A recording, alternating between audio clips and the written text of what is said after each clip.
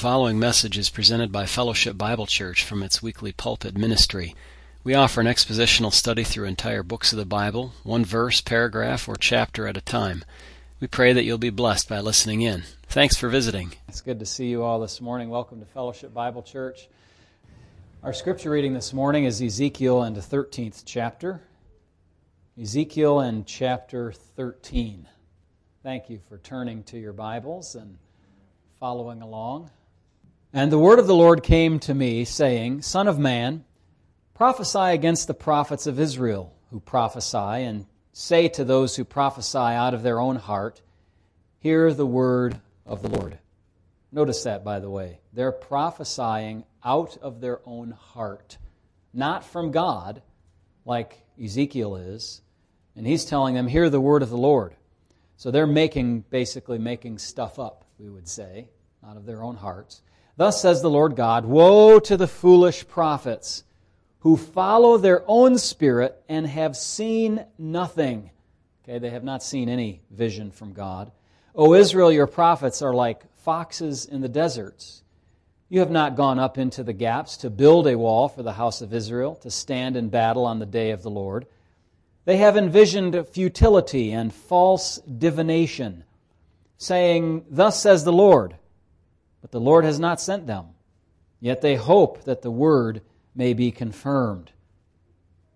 I want you to notice again, false prophets do not say, Hello, my prophecy is false. They say, Thus says the Lord. They try to make it sound good and authoritative and true. Verse 7, Have you not seen a futile vision, and have you not spoken false divination? You say, The Lord says, but I have not spoken. Therefore, thus says the Lord God, Because you have spoken nonsense and envisioned lies, therefore I am indeed against you, says the Lord God. My hand will be against the prophets who envision futility and who divine lies. They shall not be in the assembly of my people, nor be written in the record of the house of Israel, nor shall they enter into the land of Israel. Then you shall know that I am the Lord God. Because they have seduced my people, saying, Peace, when there is no peace. And one builds a wall, and they plaster it with untempered mortar. Say to those who plaster it with untempered mortar that it will fall. There will be flooding, rain, and you, O great hailstone, shall fall, and a stormy wind shall tear it down. Surely, when the wall has fallen, will it not be said to you, Where's the mortar with which you plastered it? Therefore, thus says the Lord God, I will cause a stormy wind to break forth in my fury, and there shall be a flooding rain in my anger, and great hailstones in fury to consume it. So I will break down the wall you have plastered with untempered mortar, and bring it down to the ground, so that its foundation will be uncovered. It will fall, and you shall be consumed in the midst of it. Then you shall know that I am the Lord. Can I help you with this metaphor of the wall? The wall is not a literal wall. It's the prophets putting a message out there of peace and protection, and that's their wall. They're depending on that. Everything will be fine. But they're giving that message and they're plastering it with untempered mortar, meaning there's no structural integrity to it. It's not building on the rock. It's building on the sand, in other words. And it's going to fall. Verse 15, Thus will I accomplish my wrath on the wall and on those who have plastered it with untempered mortar. And I will say to you, The wall is no more, nor those who plastered it. That is, the prophets of Israel who prophesy concerning Jerusalem and see visions of peace for her when there is no peace, says the Lord God. Likewise, Son of man, set your face against the daughters of your people, who prophesy out of their own heart. Prophesy against them and say, Thus says the Lord God, Woe to the women who sew magic charms on their sleeves and make veils for the heads of people of every height to hunt souls. Will you hunt the souls of my people and keep yourselves alive? And will you profane me among my people for handfuls of barley and for pieces of bread, killing people who should not die and keeping people alive who should not live? By your lying to my people who listen to lies? Therefore, thus says the Lord God, Behold, I am against your magic charms by which you hunt souls there like birds. I will tear them from your arms and let the souls go, the souls you hunt like birds. I will also tear off your veils and deliver my people out of your hand, and they shall no longer be as prey in your hand. Then you shall know that I am the Lord. Because with lies you have made the heart of the righteous sad, whom I have not made sad, and you have strengthened the hands of the wicked, so that he does not turn from his wicked way to save his life. Therefore you shall no longer envision futility, nor practice divination. For I will deliver my people out of your hand, and you shall know that I am the Lord. Both the men and women were involved in the false divination and prophecy, and the society was really in a downhill kind of a state because of that in that nation of Israel. I'll invite you this morning to turn to 1 Corinthians chapter 10 and verse number 13 to begin. This message is not going to be centered on one particular text of Scripture. We should probably get some exercise for our fingers this morning in looking at a number of different passages in the Bible. The title of my message this morning is Your Fight Against Sin. And we have looked now for 3 weeks, this will be the fourth, at God's gracious provision for us. After we finished Titus chapters 2 and 3, where we saw a lot about God's grace, but I felt that there was more that we should discuss about it, and very practical things that we can take with us in our lives and live by day to day. And so we're looking at our fight against sin, and the truth is how God's grace abounds in the daily battle against sin. How God's grace abounds in the daily battle against sin. And although I don't use those words exactly that way throughout the rest of the message, what I want you to see is that in each of the provisions that God has made for us, of which I've selected 7 key ones this morning, each one of those is a provision of God's grace to us. Now, He is gracious beyond measure, beyond words. He restores what has been broken. Remember Jeremiah chapter 18. He cleanses those who contritely confess their sins. Remember Psalm 51. He forgives. He does not impute iniquity to those who trust in Him. Psalm 32.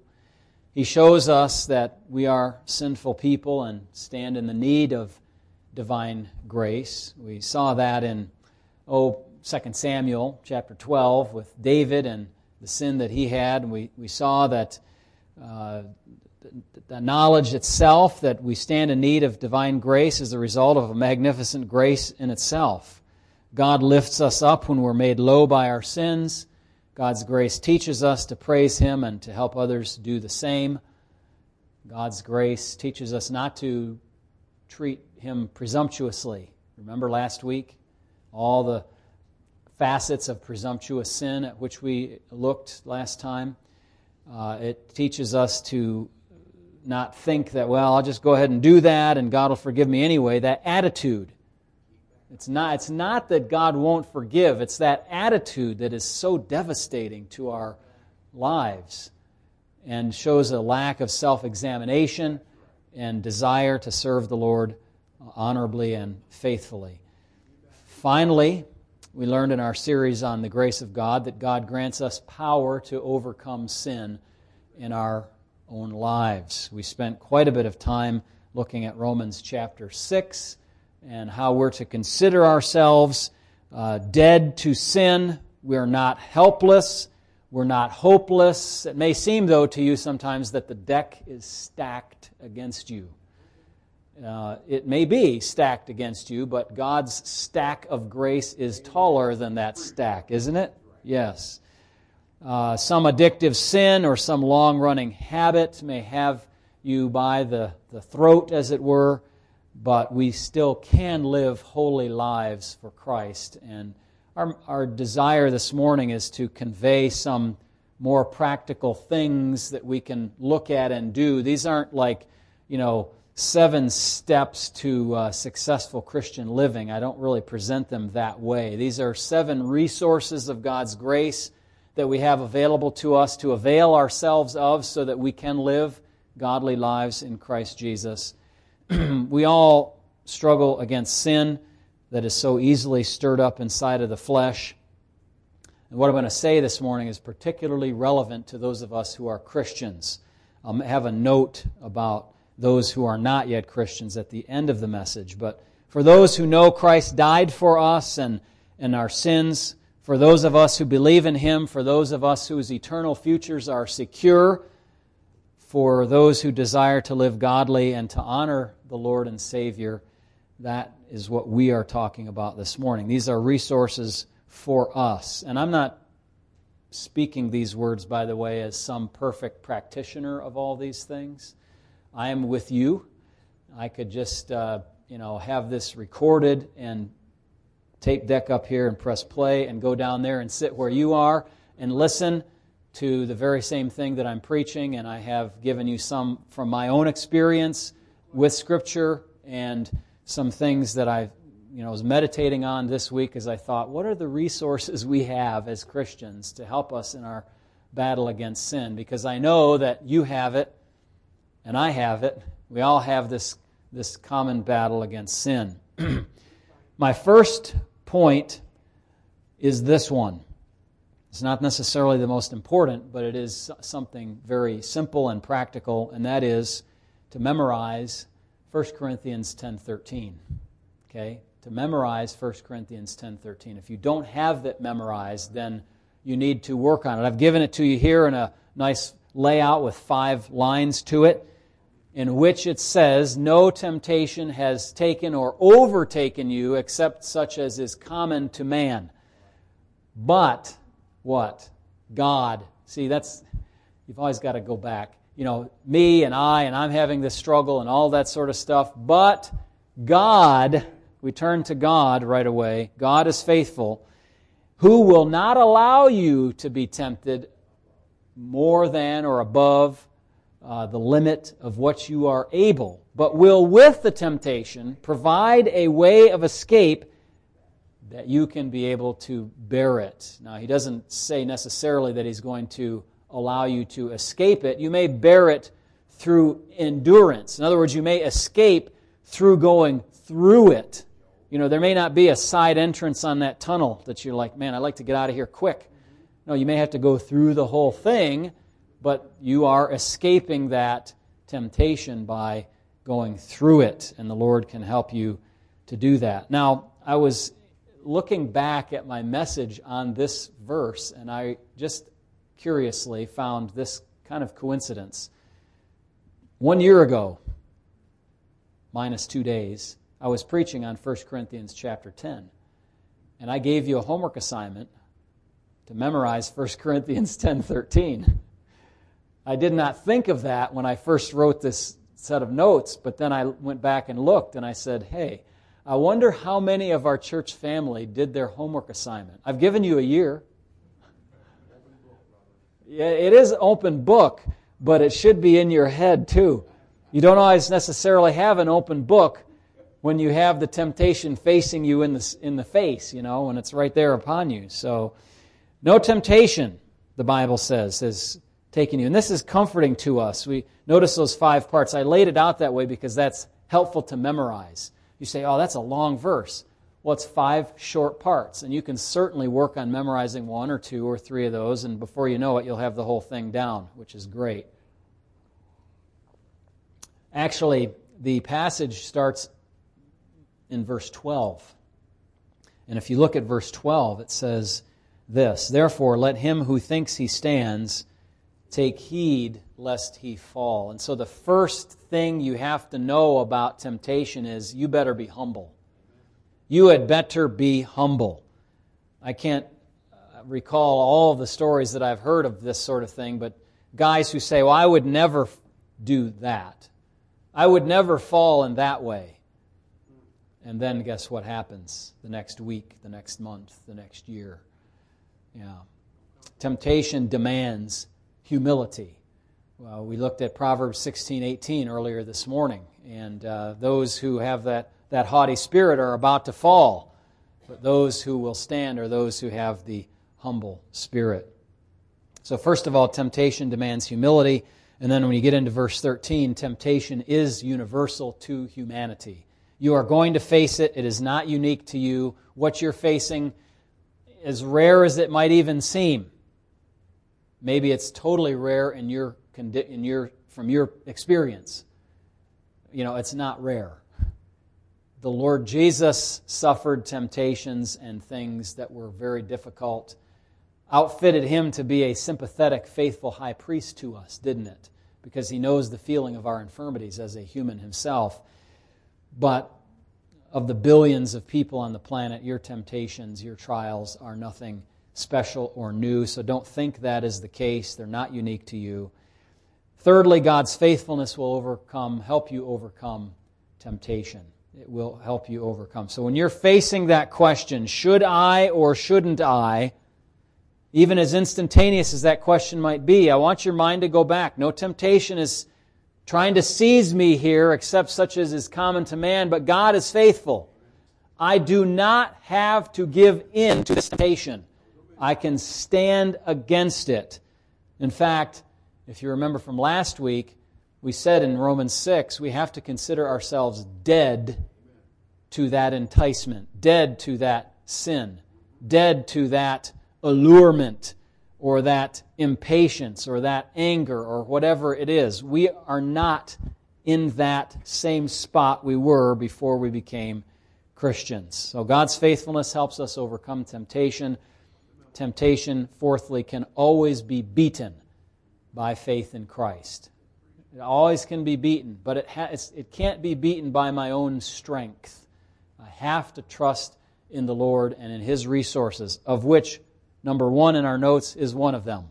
That very verse and that truth that God is faithful. Secondly, the second resource we have is this, that we are to know the origin and development of sin in ourselves. We are to know the origin and development of sin in ourselves. I guess you kind of have to know the anatomy of sin to know a little bit of, something about how to deal with it, how to cut it off. Now, early in our walk with Christ, when we become a new Christian, we could be excused for thinking something like this, that my sin primarily is originated or comes from the devil. The devil made me do it, or the world induced me to this sin. After all, you might think, as a new believer, Satan tempted Adam and Eve, and that's where their sin came from in the Garden of Eden, and he got them to disobey God. Doesn't my sin come from the same place? No, it does not. Those agents that I've mentioned, the world and the devil, are external to you. They are external to you, and they provide only opportunities and enticements to sin, but that's not where sin comes from in us. Again, they present you with situations, with opportunities, with sights, with sounds, with ideas that allure you, but that allurement comes from your heart's own vices. That allurement from the world or the devil comes from your heart's own pride, impatience, covetousness, lust, anger, selfishness, deceit, or hatred. Now, I will say that list right there, I think, it's more important than what you might think by just reading it the first time through. The reason is because, as you see in the footnote there, I took several passages of Scripture, particularly the Ten Commandments, and Proverbs 6:16-19, which says there are 7 things the Lord hates. And I combined the vices that you find, or that are attacked, if you will, in the Ten Commandments, with those vices that are mentioned in Proverbs 6. And I was trying to come up with a list of the different things that operate in our hearts that cause sin to arise from within us. I could have also used James chapter 4:1, where wars and strifes come from among you, from the lusts that war in your members. Or we could look at what Jesus said, don't you know the food going into your mouth doesn't defile you? It's what comes out of the heart of a man, evil thoughts, adulteries, fornications, all of those things, thefts. Those are what I'm trying to get at there is, where does sin, how does it manifest itself? Where does it come from in our hearts? It comes from our own pride, our own impatience. Now, could you boil this down to maybe one word or something? Maybe you could. But as you analyze your own problems with sin, I bet that it'll fall under one of these general categories: pride, impatience, selfishness, deceit, lust, anger, covetousness, hatred. Maybe you can think of one or two others and tell me about those. I'll add them to my list. We've got to have Scripture for them, of course. But these arose from the study of those particular texts of Scripture. And you don't even need external allurements, if I could say, situations or opportunities. You don't even need those from outside to induce you in your heart to sin. You can come up with ideas yourself, right in your own head, sitting in a dark room with padded walls, no windows, no sound coming in or anything. Your sin is with you. You go to a monastery, you're going to carry it right in there with you. You can't escape it. And so sin does not come from outside, it comes from inside. And James 1:14 and 15, if you want to turn there, you can see this for yourself, tells us the kind of life cycle of sin. Look at, if you find Hebrews, go one more book, you'll find James chapter 1 and verses 14 to 15. They say this: "But each one is tempted when he is drawn away by his own desires and enticed. Then when desire has conceived, it gives birth to sin, and sin, when it is full grown, brings forth death." This is the devious pathway of sin inside of us. The Bible says the internal desires allure and tempt us. They entice us. And then when that happens, then desire conceives in about 5 seconds. Okay? It's quick. That conception process does not always take long. And then when desire conceives, then there can be a lot of machinations going on in your mind, but eventually sin will be born out of that. It may be born out in action, may be born out just in imagination and fantasy and so on. It may be born out in anger and hatred towards another person, or impatience, or so on. And then finally, when sin is full grown, it brings forth death. Death is always the end result of sin. Death is the fruit of sin. And I often think of that and say, well, the fruit takes time to mature. And so thus I'm not dead yet. You're not. You're alive. I think of that in terms of physical death. But if you don't come to know Christ, it's going to actually end up in eternal spiritual death. And so we don't want to be on that path. We don't want to be anywhere near that. As Christians, we want to stay away from that. The problem is the heart is deceptive. Jeremiah 17:9 tells us the heart is deceitful. Any other thing you can think of that's deceptive, that's the top of the list. Out of it arises all these evil thoughts, murders, adulteries, thefts, lies, blasphemies, etc. Matthew 15, I alluded to that passage before. Your sin comes from within you. You are a sinner. That is your identity before God. Regardless of all the other identity labels you may put on yourself or others may put on you, you are a sinner. Let me just back up for 1 second. It just occurs to me to say this. Maybe before all of this, I should say you have to be able to recognize sin when you see it. Some people have asked a question like, is it wrong for me to cohabitate with a person of the opposite sex without being married? Is it wrong for me to sleep with them?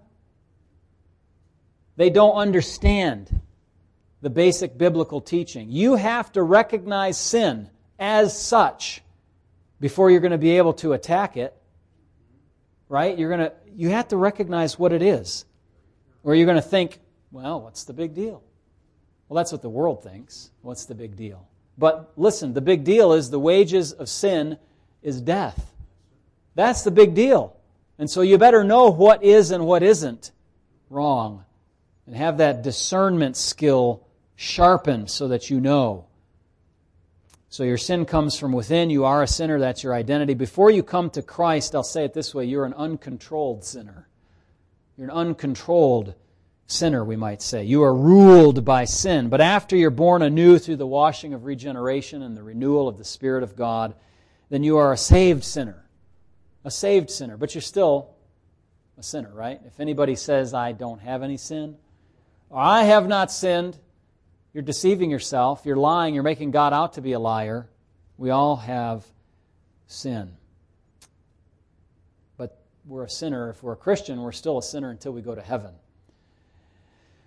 All right, so we have to know 1 Corinthians 10:13. It's a simple step. We have to know the origin and development of sin in us, the process, the life cycle of sin, and how it begins and how it comes out. And then thirdly, we must deal with our sin, the sin that comes on quickly. Because as I was thinking about this, I was thinking somebody's going to say to me, yeah, but Pastor, I don't always have a half an hour to think about what I just did. You know, like it just came on quickly. I spit out a word. I had an attitude. I said something I shouldn't have. I did something. I was impatient. I was angry. I spoke out of turn. That's what I call the sin that comes on quickly. How do I deal with the sin that comes on quickly? Like it just comes almost out of left field. You know, and you want to say, well, that wasn't really me. But as I have told our brothers before, oh, it was you. Well, who are you going to blame? The person that you sinned against? It was them? It was God? It was the devil? It was an angel, a demon? No, it was within you that came out. It's your responsibility. You have to be able to now deal with the sin that happens to you quickly. You lose your temper, you say something inappropriate at the spur of the moment. How do you fight against that kind of thing? Well, some people say, take a deep breath. Count to 10 before you say something. Well, those can be helpful, but they're not the ultimate solution to the problem.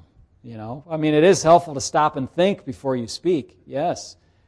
But you might stop and think for 5 or 10 seconds and realize, yeah, I'm very angry at that person. The sin is still there inside. It's just that you decide to swallow it instead of blurting it out. But it's still there. You haven't actually solved the problem. They're incomplete solutions as they rely upon the strength of the flesh rather than the strength of God. So first of all, genuinely confess those sins that come upon you quickly. You confess that to God, and whom you sinned against foremost, by the way, and you confess your sin to those you have harmed. And then trust in His forgiveness. 1 John 1:9. He's faithful, again, there it is, faithful and just to forgive us our sins and to cleanse us from all unrighteousness. Be specific in your apology, both to God and to the person you've harmed. I'm sorry for fill in the blank, not just I'm sorry. You know, what does that mean? I'm sorry that you feel bad. No, you're not sorry for that. That's their side of the equation. I'm sorry that I did X to you, that I said that wrong thing. That was incorrect. Express the remorse that you feel. You do feel remorse when you sin, right? If you don't, then you have a bigger problem. You have a bigger problem. A really big problem. You need to appeal to God for help. And also, as you confess your sin to your brother or sister, your spouse, your child, your parent, not only are you feeling remorse and you're being specific about it, but you might do well to express the steps that you're going to take to avoid doing that in the future. Ask them for accountability. Say, look, I'm going to try to do this and respond in this better way the next time that something like this comes up. Okay? So we're confessing our sins, we're feeling remorse for those sins, we're expressing what steps we'll take to not repeat that sin in the future. So that's, once the quick sin comes upon you, how to handle that. But what about beforehand? Well, pray for God's help every day. I'd say don't just wait till the end of the day to confess your sins to God. Pray at the beginning to ask Him to help you. And pray many times a day. Rely on the in-resident Spirit of God to help you. God, through your Spirit, please restrain my tongue, restrain my emotions, restrain my evil heart from whence those things arise. And then do a careful study of passages that deal with your particular sin problem. Both before you sin and after you did so the last time. A few starting points. I've given you a suggestion here, a few starting points on our church website. You might say, well, I have a problem with complaining. And you can go there and there's a page that says Bible Help in the Bible menu, and there's 40 topics or something that I've put there, and I've put a bunch of Bible verses next to each one of those, and you can look at those or hover over them with your little mouse and it'll pop up the verse and you can look at it and study those verses. Think about them. You can use your Bible software or online to search. You can ask, me, your pastor, or if you are online, a pastor that you know, a trusted brother or sister, for additional resources.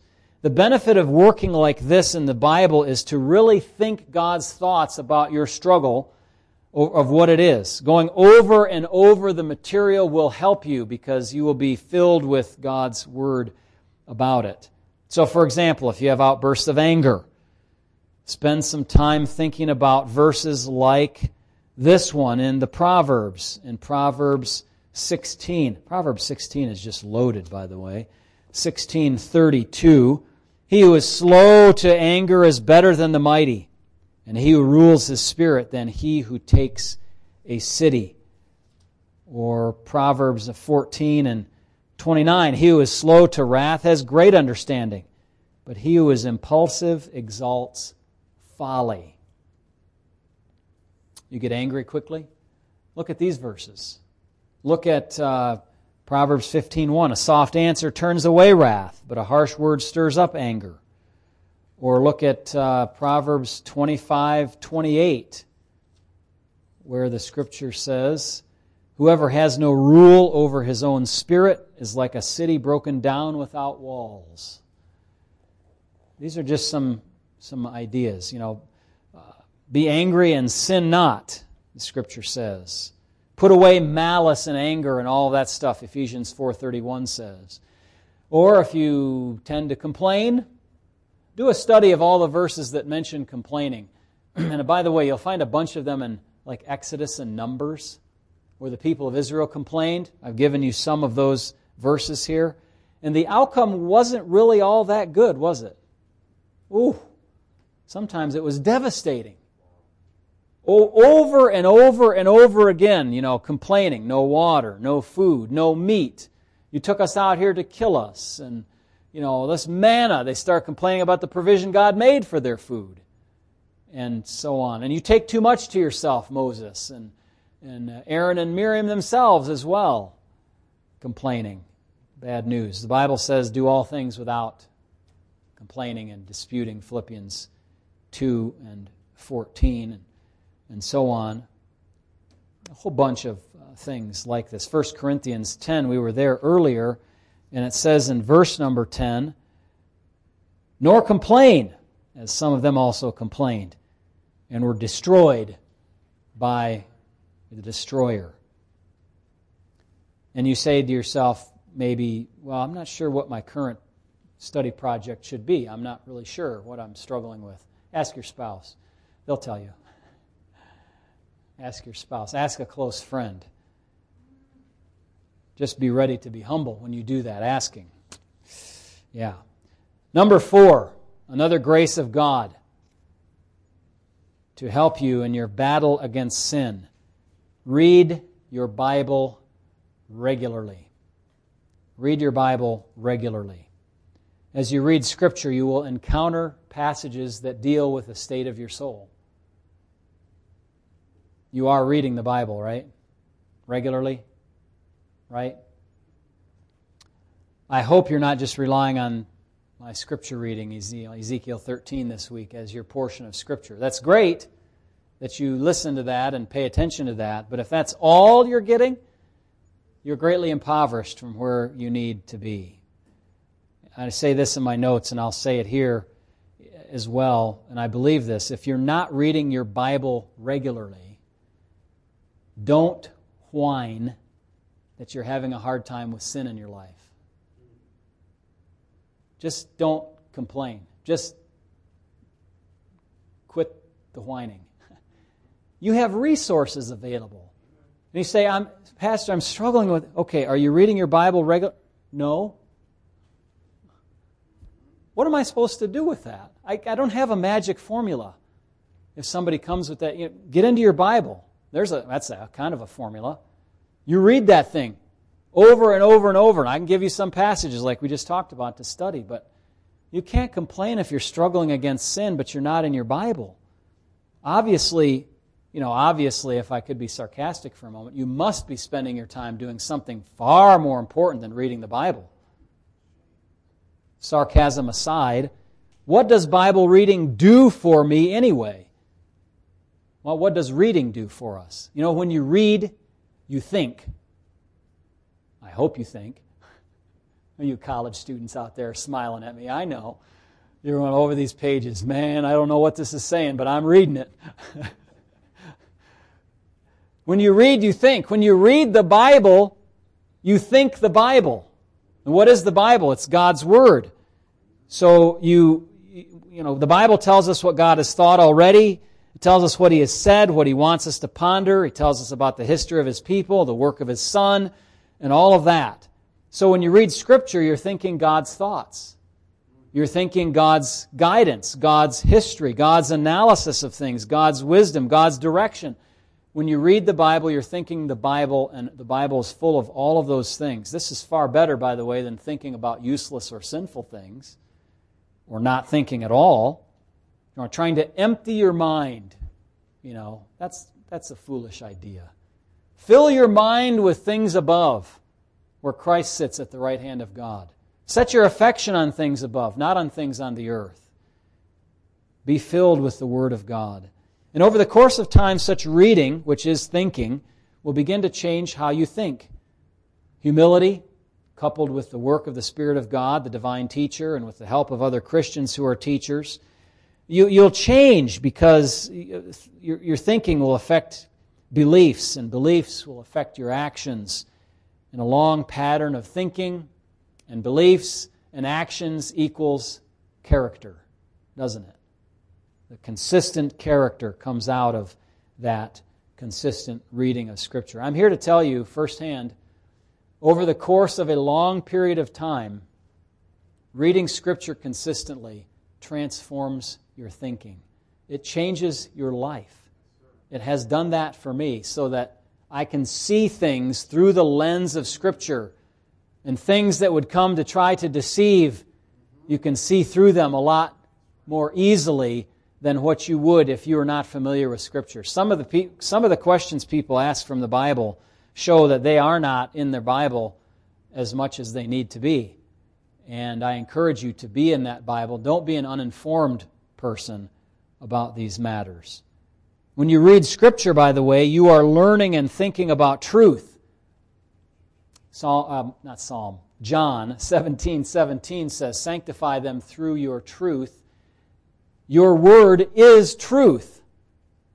Despite all of the attacks on truth today, and even people in the highest levels of our government talking about your truth and my truth and everybody else's truth, that's all foolishness. Okay? There is truth. Amen.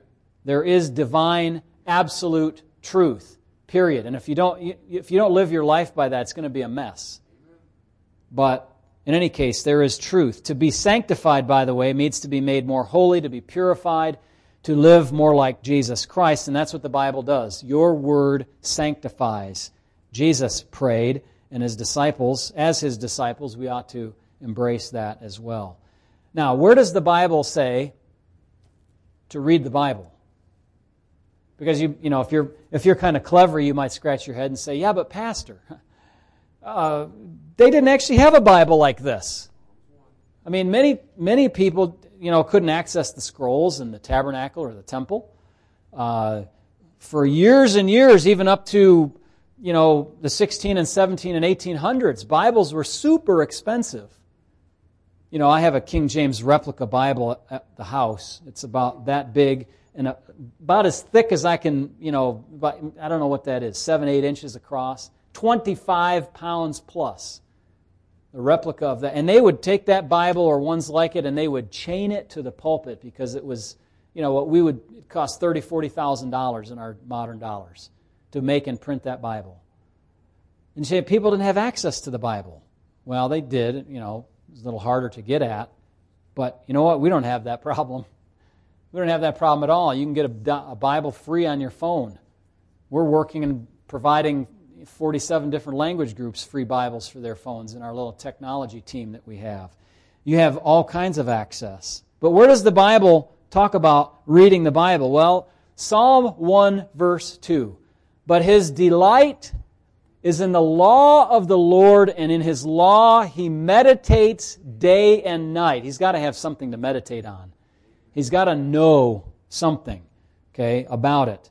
Hebrews 4:12, the Word of God is alive. It's quick and powerful and sharper than any two-edged sword. It pierces to the division of the soul and spirit and the joints and marrow.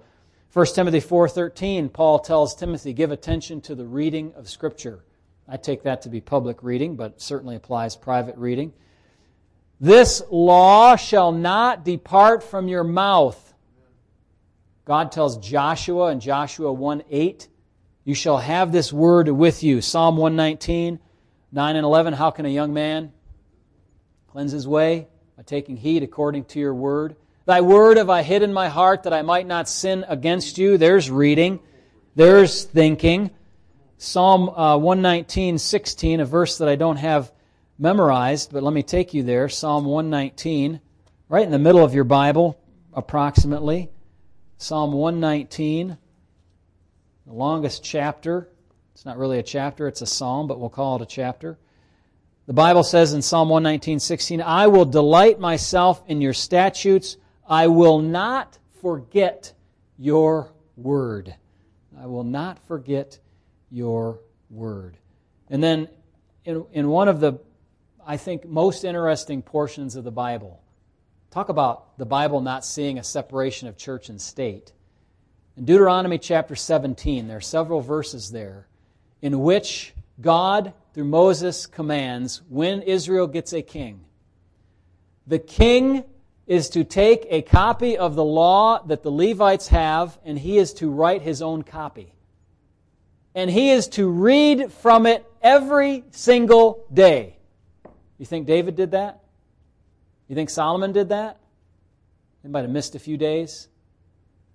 Missed a few of the parts, like, God made male and female and being joined together as one flesh, and those things that they messed up on, and so many other things. How are we going to live right if we don't know God's Word? It's impossible. So I find that very interesting, that in the state of Israel, the religion had high place.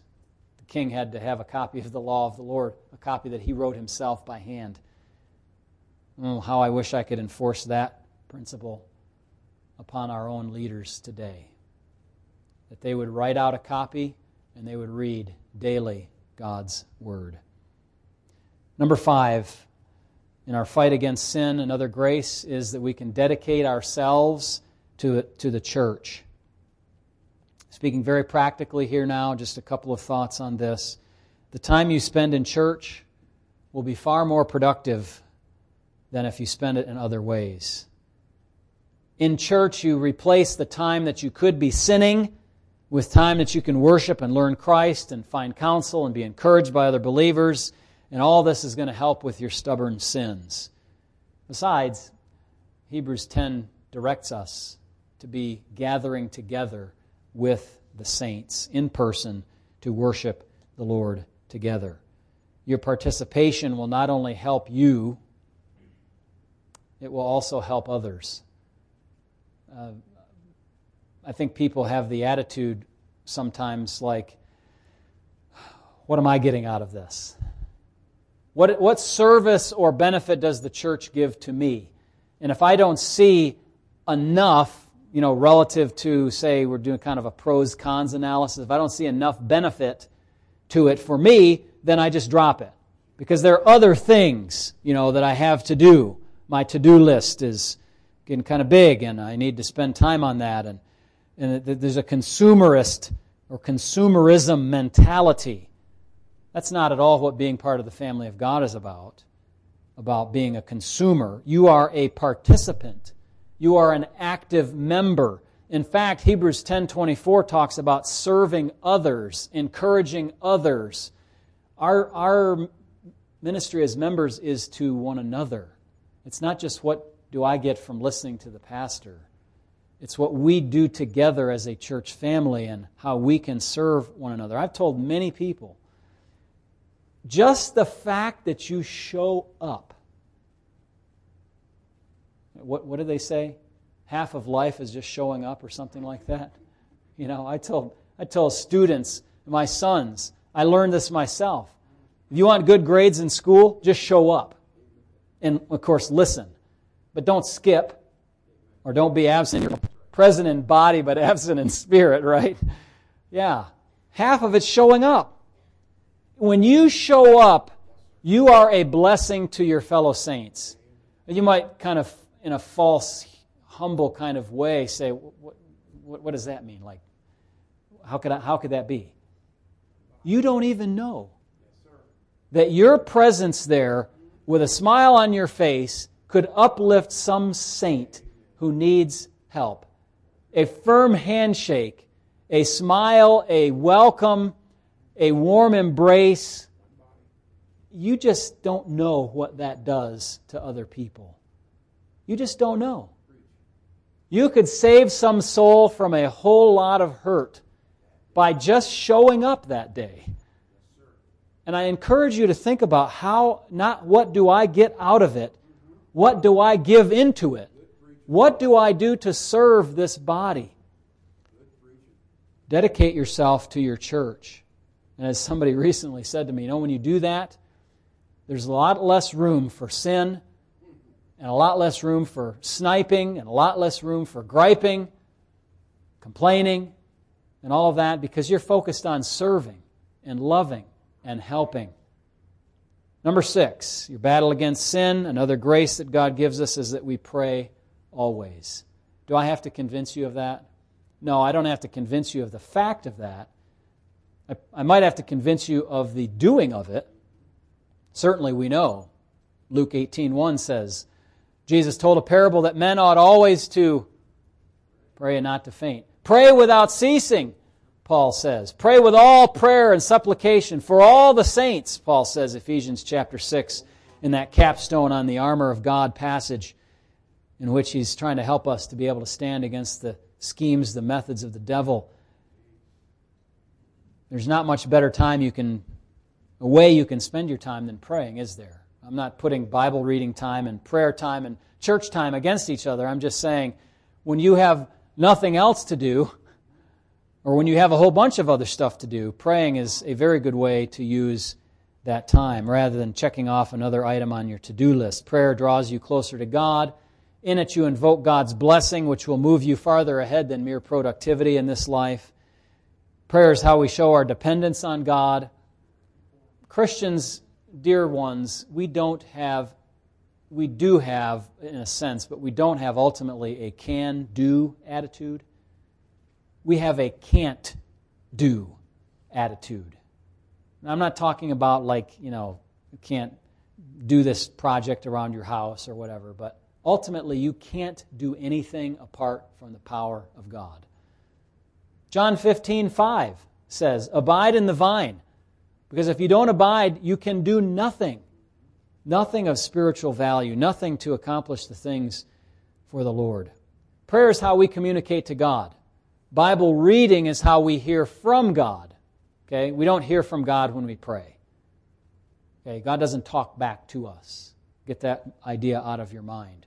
Okay, you may have thoughts while you pray. Thank God for those. And as those are informed by the Scriptures, very good. But that's not God like talking to you. Okay, you pray.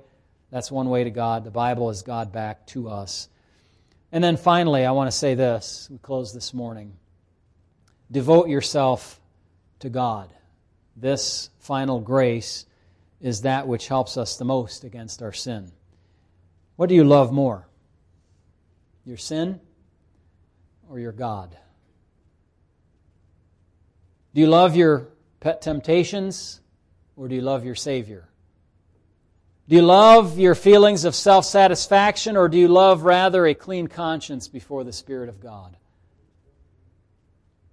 God instructs His people to love Him above all else and to have no other higher priority than Him in their lives. Exodus chapter 20. No other gods before me. Deuteronomy chapter 6. Love the Lord your God with all your heart, soul, mind, and strength. Nobody else. No other thing. No other system. No higher power. It's God and God alone. If you have an addiction to sin, if you have some habit of sin, that means not only is there a shortage of holiness, but there's also a shortage of love for God. There's also wrong worship because we worship what we love. Handling sin from the standpoint of the flesh is totally unworkable. Colossians chapter 2 tells us the regulations, touch not, taste not, handle not, are useless against the indulgence of the flesh. Galatians 3:3, Paul says, why do you think you can begin in the Spirit and then continue in the flesh? Those things only provide a very limited help and do not guide you to know what to do. You know, it's like a diet that says don't eat this and don't eat that and don't eat this other thing, and you say, well, what can I eat then? You know, I can't eat sugar and I can't eat carbs and I can't eat meat and who knows what. Vegetables will be bad next, and what do? How do I overcome cravings? The diet doesn't tell you that. What are the right things to eat? What's the right amount? What are the best kinds of food? Is there any enjoyment in this diet? And similarly in life, when we're talking about our fight against sin, we can't do it in the flesh. You can't do it with mere laws, with mere rules. Instead of a law-based motivation system, love for God and love for your neighbor is a far more powerful motivator. Of course, if you love yourself more than you love God and others, then that's going to break down. Ask yourself, if I continue doing this kind of thing in my life, whatever it is, whatever sin, is that really displaying love for God and love for my spouse and love for my children or love for my parents or my siblings and my neighbors, or do I just really love myself? Do I just love myself? As I said at the beginning, the above scriptural guidance is for Christians, and there's a lot more to say. We can put to death the sins of the flesh. We can deal with transgressions very sternly, and maybe you can think of some others and let me know. For non-Christians, there's only one remedy, and that is to call on the Lord Jesus Christ, and you will be saved. Seek His pardon, turn from your sin, turn from all of it, and believe in Christ, and you will be saved. Decide to follow Him instead of your own wicked cravings. He receives sinners such as you.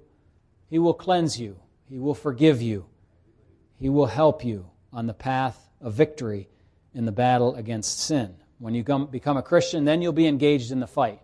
And you'll be able to use all these graces and resources that we've talked about this morning. But until then, if you're not a Christian, you have no resources for the battle. I encourage you, get those resources and make use of them. Let us pray. Heavenly Father, we ask that you will bless and keep us, help us, Lord, watch over us. Help us to make use of these graces that you've provided from 1 Corinthians 10:13 to loving you with all of our heart, soul, mind, and strength. And we'll thank you in Jesus' name. Amen.